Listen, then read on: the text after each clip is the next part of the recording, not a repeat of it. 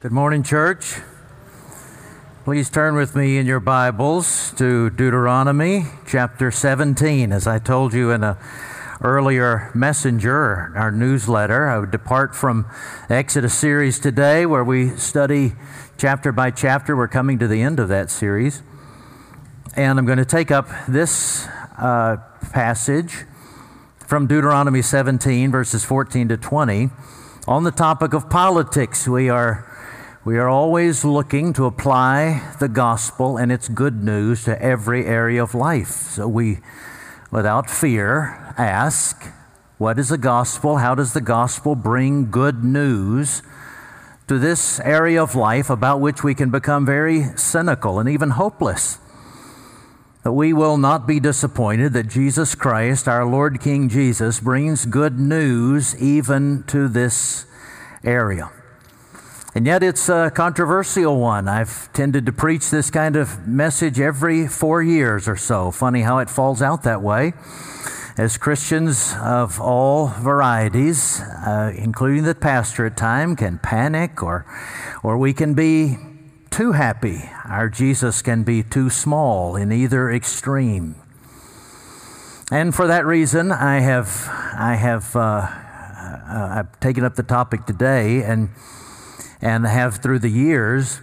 And as usual, for every sermon, I prepare a manuscript. I've done this for my whole ministry. So there is a manuscript that lies behind this sermon, and it's available upon request. It has all the proof text and the footnotes and so forth, and about 2,500 more words that I'm going to share today. It keeps growing and growing. But I want that to be a resource for you, so that you can think biblically. That's my endeavor. It also helps us clarify things because we can listen selectively. At least that's the way my wife says I listen sometimes. I have convenient hearing. We can listen selectively or inaccurately. Or if there seems to be a word that's used too often, you think so, I can go back and search that, and I can also see if we are hitting the themes that we need to on a consistent basis as we preach through the whole counsel of God. So that is available to you as well, because we want to get to everything thoroughly in this message. But we begin reading in Deuteronomy chapter 17, verses 14 to 20, as God tells His people who are approaching the promised land, this is the way I want you to set up your government. These are the emphases that I want for you as those who gather themselves politically. When you come to the land that the Lord your God is giving you, and you possess it and dwell in it, and then say, I will set a king over me like all the nations that are around me, you may indeed set a king over you, whom the Lord your God will choose. One from among your brothers you shall set as king over you. You may not put a foreigner over you who is not your brother, only he must not acquire many horses for himself or cause the people to return to Egypt in order to acquire many horses, since the Lord has said to you, you shall never return that way again. And he shall not acquire many wives for himself, lest his heart turn away, nor shall he acquire for himself excessive silver and gold. And when he sits on the throne of his kingdom, he shall write for himself in a book a copy of this law, approved by the Levitical priest. And it shall be with him, and he shall read it all the days of his life, that he may learn to fear the Lord his God by keeping all the words of this law and these statutes and doing them, that his heart may not be lifted up above his brothers, and that he may not turn aside from the commandment either to the right hand or to the left, so that he may continue long in his kingdom, he and his children in Israel. Brothers and sisters, the grass withers and the flower fades, but the word of our God will stand forever. I mentioned to you, I think it was last week, that Jackie and I worked for the Billy Graham Association. We were in college for one summer. We worked in the Netherlands to help with an itinerant evangelist conference, and I mentioned too that I was a driver. That's a scary thing, not only that an 18-year-old was driving famous speakers around, but an 18-year-old and still a 54-year-old who gets lost, is prone to get lost.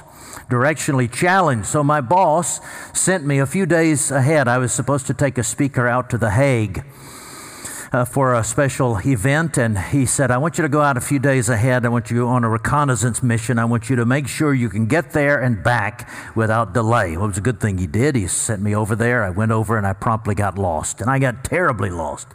In fact, that's embarrassingly lost. That's a subject of another illustration in the future. But I was driving around looking for someone who would be friendly to an American looking for directions, and I drove by a little store, and there in front of the store, taking up the whole parking lot practically, was a 1985 Cadillac Eldorado with a Texas license plate on it in a land of small cars. A land yacht like that stood out. And I thought there might be somebody who will help me. I went in, and sure enough, he was. He was a Hollander, but he had worked his whole career for Texas Instruments in Dallas, and he was eager to talk to an American. And he said, oh, you're in Amsterdam. He said, I avoid Amsterdam as often as I can. I'll drive 100 kilometers out of the way to get around Amsterdam. However, he said, when an American president has a good moral character, then I will tend to go to Amsterdam because it changes the morality of the city.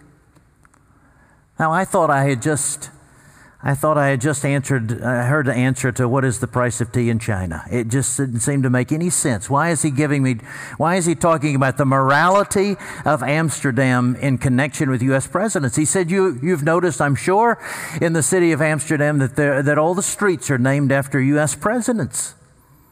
And so as the morality of Amsterdam waxes and wanes according to the character of the U.S. president. Now, I don't know how most Dutchmen feel about that. In fact, he thought at the present that the president had a good moral character, and so the morality of Amsterdam was different. However, I wondered about that because the red light district seemed to be very active, and hash bars and space muffins and so forth seemed to be in abundance. These are things I didn't grow up with in Alabama, at least as prominently. But he thought that the morals were different. I don't know if that's true. I doubt that it is. What I do know is that it must not be true of the Christian church. It must not be true that our morality or our sense of justice or mercy or faithfulness should be affected at all by the White House or by any elected official. Our calling is the same regardless of who is in that office, regardless of what laws are being made, regardless of what is being imposed upon us. That should be evident from the persecuted Christians we've prayed for today, all of whom are bearing much fruit, though they are being persecuted by their governments. Our calling to justice and mercy and faithfulness do not change with an election. At the same time, we pursue the same. What is our calling? In all times, in our personal lives, in our public lives, it is found in those three words which are the guiding lights for morality, which are guiding lights for that command to love our neighbor as ourselves. And where do we get those words? Except from the lips of Jesus himself, who is merely repeating the consistent ethic of the whole of Scripture. When he said in Matthew chapter 23, when he was rebuking the scribes and Pharisees for their hypocrisy, he said, you are good at tithing. You tithe your mint and your cumin, even your spices you tithe, but you neglect the weightier matters of the law, justice and mercy and faithfulness. You should do the former without neglecting the latter. The weightier matters of the law. Those are the guiding lights for applying what it means to love your neighbor as yourself. And they all occur. They're all in the background, the backdrop, the foundation of the passage that is in front of us. Justice, first of all. Justice is that which we must pursue as individual and Christians who are living our faith out in private and public, we must be pursuing justice. There's lots of debate over justice today, but the Bible is clear what justice is. It is to render to each person his due as an image bearer of God. That's been the definition for millennia. Justice is rendering to each person his or her due because they are an image bearer of God. Now, that has several implications for us as Christians. It means, first of all, that we must live confidently. We live confidently because God is the one who defines justice. And God entrusts us with that incredible dignity of pursuing justice in this world. We live confidently because we know that we're not bringing a message that is totally foreign to a human being's ears. That is the message of justice. That is the message of the law of God. Because the Bible says in Romans chapter 2, verse 15, that God has written His law on our hearts, on every person's heart. And even if they deny it, they give it away by the way they keep it or the way they are offended by its not being kept toward them. Every person, for instance, every person knows that you should have a day off during the week. Every person knows that feels that they deserve respect, and authorities generally should be respected. Every person knows that murder is wrong. Every person knows that adultery is wrong. Every person knows that stealing is wrong, that lying is wrong, that things go better when you don't envy. And those are the 4th, 5th, 6th, 7th, 8th, and 9th, and 10th commandments. They're written on our hearts. Even if we deny them, if we say, I'm not so sure that stealing is wrong, we demonstrate our hypocrisy because we don't want anybody stealing from us. It's written on our hearts. So we live confidently that when we are pursuing justice, the application of God's law to the world, that there is a consensus even if people don't admit it. We also live assertively. We pursue justice in the public sphere. Politics is good. That is the science of politics.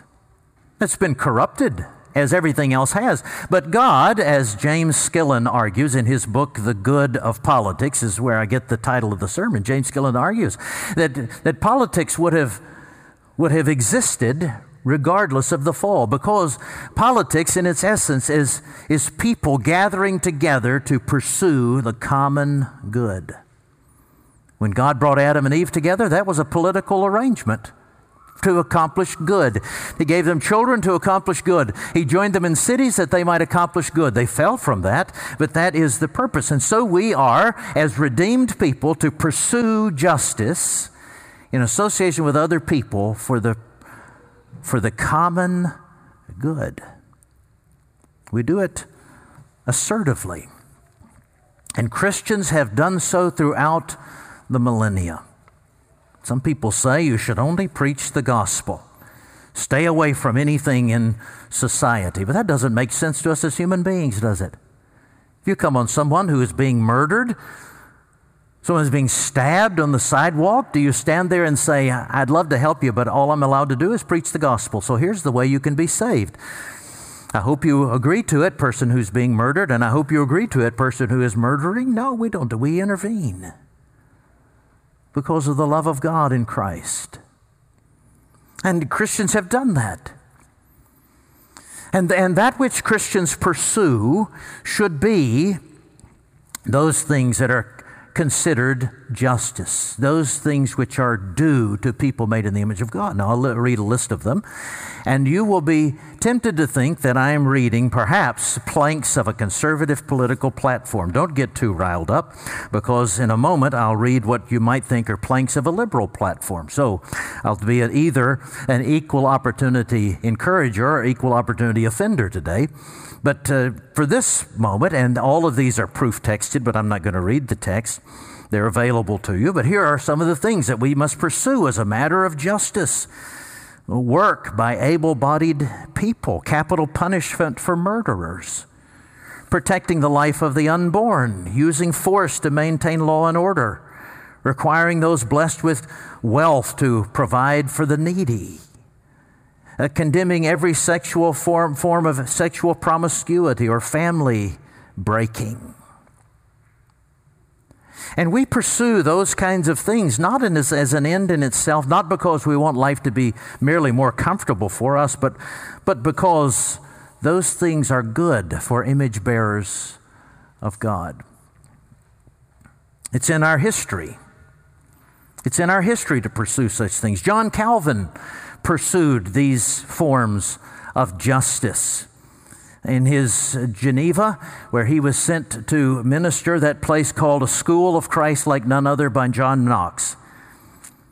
He said the record is that Calvin pursued the establishment of public banks for the help of entrepreneurs, for public funds to promote manufacturing, laws to restrict those who were offending, those who were practicing usury against the poor.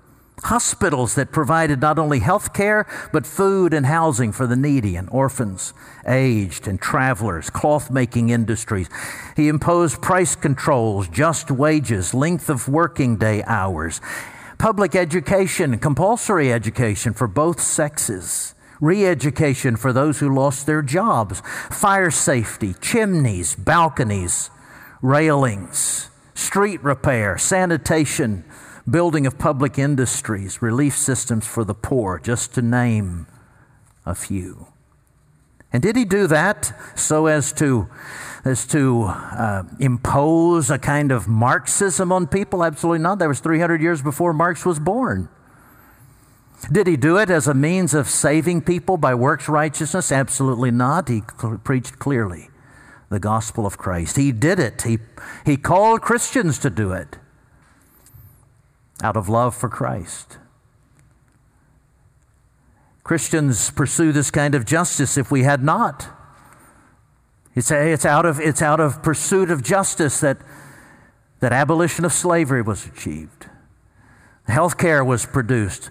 Health insurance was invented by Christians, by the Texas Baptist Association. All of these things have been misused through the years, but Christians, out of concern for others, health insurance developed as a strategy for helping the poor in the Great Depression. All of these led by Christians because they loved Christ. And we're called to do so humbly. God says that we must pursue leadership, even political leadership, humbly as servant leaders. He compares these leaders to shepherds, to lovers, to grooms.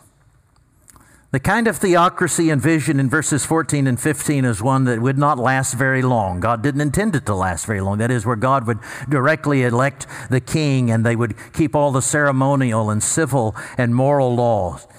That they didn't have the power to keep up that kind of theocracy. They didn't have the righteousness to keep up that kind of theocracy. But the moral law, the 10 Commandments, the requirements of protecting the dignity of those made in the image of God, that endures to this day. And Christians must be about humbly and assertively and confidently pursuing such laws out of love. And then Christians must be about the work of mercy. Justice is not just without mercy. Mercy is not mercy without justice. We pursue mercy as well. Where does that come in the text? In verses 16 and 17, where he says, the king must not acquire horses or wives or excessive silver and gold. Why? Because to acquire horses would have meant going back, the closest supply of horses would have been in Egypt. And God said, don't go back to Egypt. And if they went anywhere else to acquire horses for the king's indulgence, it would require engaging in an unjust war. He would put people to death unnecessarily. On the other side, it would put his own citizens in jeopardy. Out of mercy, he said, you don't need horses. Out of mercy, he said, you must not acquire wives. I have ordained that marriage is between one man and one woman. And also I have ordained that the rights of women are to be protected.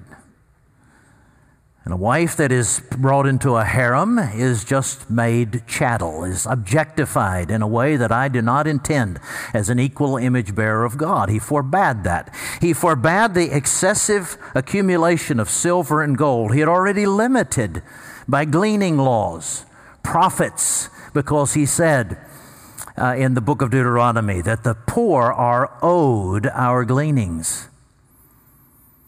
So he would not allow excessive taxation that ultimately hurts the poor worst of all. We must pursue mercy instead. We see that in God's own example. And the pursuit of mercy, those things which would be considered mercy, might resemble things that you typically associate with a liberal political platform. Let me read a few of those things coming from Scripture. Radical care for the poor, compassion for the alien and the stranger, massive debt forgiveness, careful stewardship of the environment, judgment on those who destroy the land for their own gain, sometimes commuting sentences even for those who have committed capital offenses, health care, punishing the abuses of the wealthy, cessation of war. Now you say, which political party are we to vote for that would perfectly carry out both of those things? You can't find one. The Christians are to be consistently inconsistent in their mercy, in their justice. Christians must lead the way in such acts of mercy, because it is by these acts of mercy that the powerful forces of unbelief have often been undermined. They've been overwhelmed. That Christianity, the gospel, has been proven to be more attractive than pagan philosophy, primarily by the outgrowth of mercy. Now, certainly in conjunction with the proclamation of grace, but where proclamation of the Word has not been accompanied by practical application of the Word, the gospel has not been effective. You can argue that thoroughly, historically. You can argue it, for instance, in the first century. When Christians, not only did they not have a vote, Christians were being persecuted by their Jewish neighbors and by their pagan neighbors alike. But it was Christians who were not only sharing their faith in word, but in deed. As the plague came upon Rome, it was Christians who moved into action. They dragged the bodies out of the junk heap and gave them dignified burials. They protected the unborn or the babies, the infants. They took care of the poor. And Julian the Apostate later, Christianity spread like wildfire in the first century. Though they had no vote, though they were persecuted, they didn't let that incidental detail stop them from obeying Jesus' command to take the gospel in word and deed into all the world. And they continued that through the centuries. Even into the 4th century, and Julian the Apostate complained, I can't make any progress against these Christians because in their loving ways, he said through gritted teeth, they take care not only of their own poor, but ours as well. They bury not only their own dead, but ours as well. Christianity took over the world, turned the world upside down, people said, by complaint.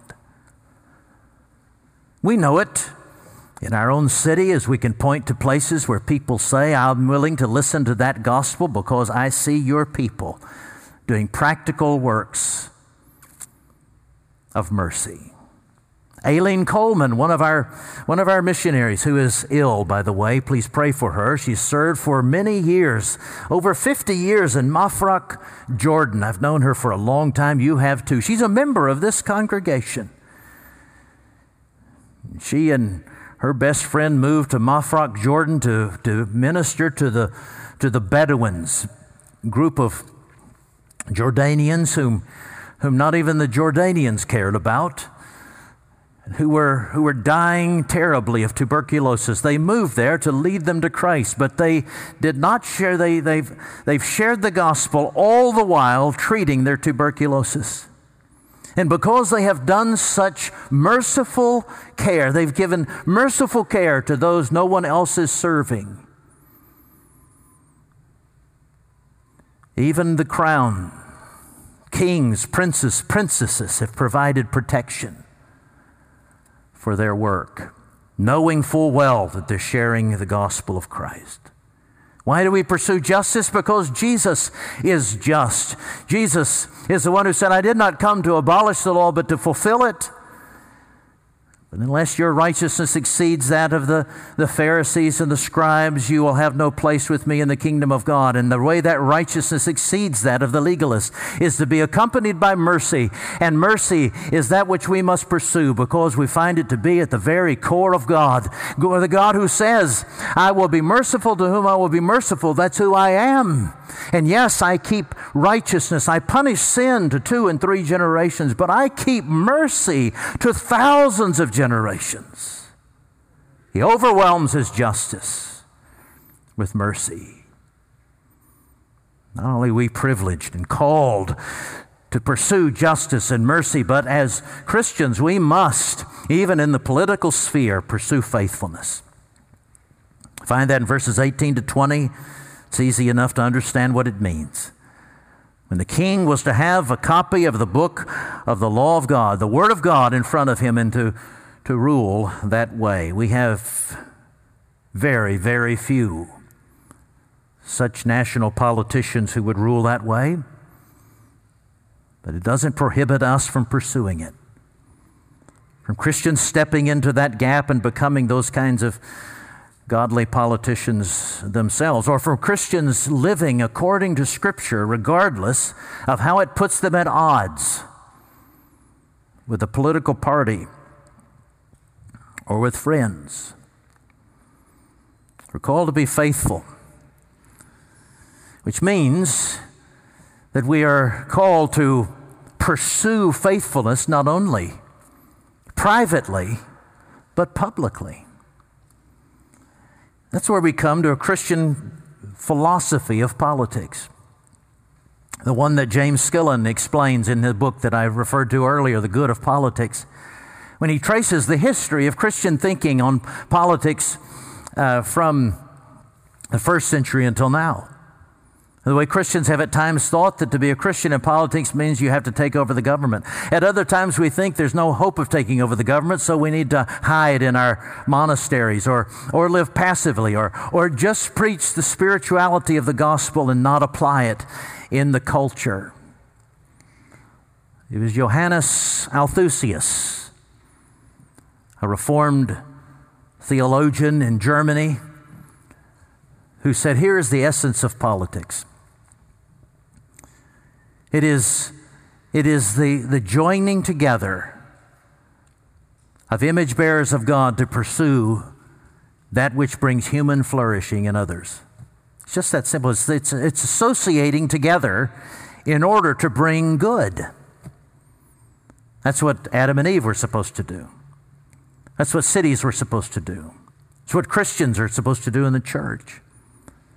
It's what Christians are supposed to do in the culture as well. It is to gather together people who are united on the public good. Now, Francis Schaeffer said that can be a co-belligerency of sorts. That is, we can join together even with non-Christians without compromising our faith, our belief in Jesus Christ alone. We can join together with non-Christians to accomplish a public good. Christians can join with unbelievers to read to kids in the inner city. Christians can join together with non-Christians to pursue STEM education, like some of our people are doing in Whitehaven and other places. We can join together to open church health, or join together to open Christ Community, or advance Memphis. We join together to accomplish the public good. We do so verbally and obviously in the name of Jesus Christ. And James Davison Hunter says we form little platoons of sorts by which we accomplish these things. But what it does mean as well is that we're not just gathering together to preserve our private way of life. We're not just gathering together in order to preserve that which is comfortable for us, to drive back the bad guys, to keep our way of life. It is to pursue that which will bring dignity to those who bear the image of our precious Father, and to do so in the name of Jesus, so that by our good works they may ultimately glorify our Father in heaven. And this we can do, and this we will do, regardless of who is elected, who is defeated, what laws are made, what freedoms we lose. We will pursue justice, mercy, and faithfulness in the name of Christ. There is no way to legislate against it, no way to stop us. And even in the heart of Washington, D.C., that testimony is made. You know, the Frenchman who designed Washington, D.C., if you were to look at it, you can get one of those aerial books, you know, and look down at Washington, D.C. If you look down on it from above, it's almost a perfectly proportioned cross. On the south point is the Jefferson Memorial. On the north point is the White House. On the east is the Capitol building. On the west is the Lincoln Memorial. And in the very center is the Washington Monument. Washington Monument, you know, is an obelisk. It has a point on the top of it, and at the time it was made, it was capped with what was thought to be precious metal, aluminum.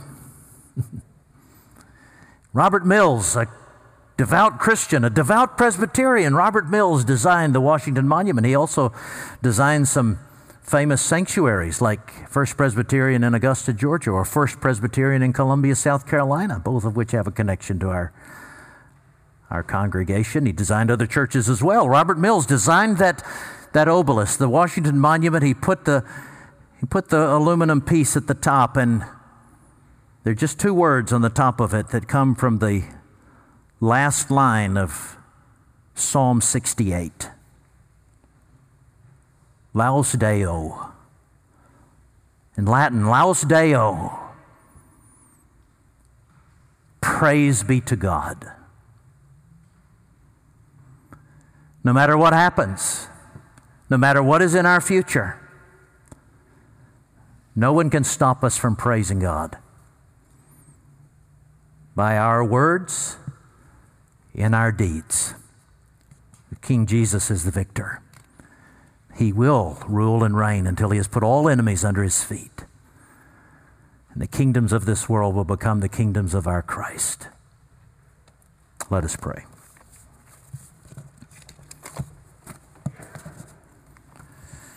Lord Jesus, as your beloved people, help us boldly to pursue peace, with strength and courage to pursue justice, mercy, and faithfulness. Until you return, until you take us to heaven, and in doing so through us, would you get a name for yourself? In Jesus' name we pray. God's people said together, amen.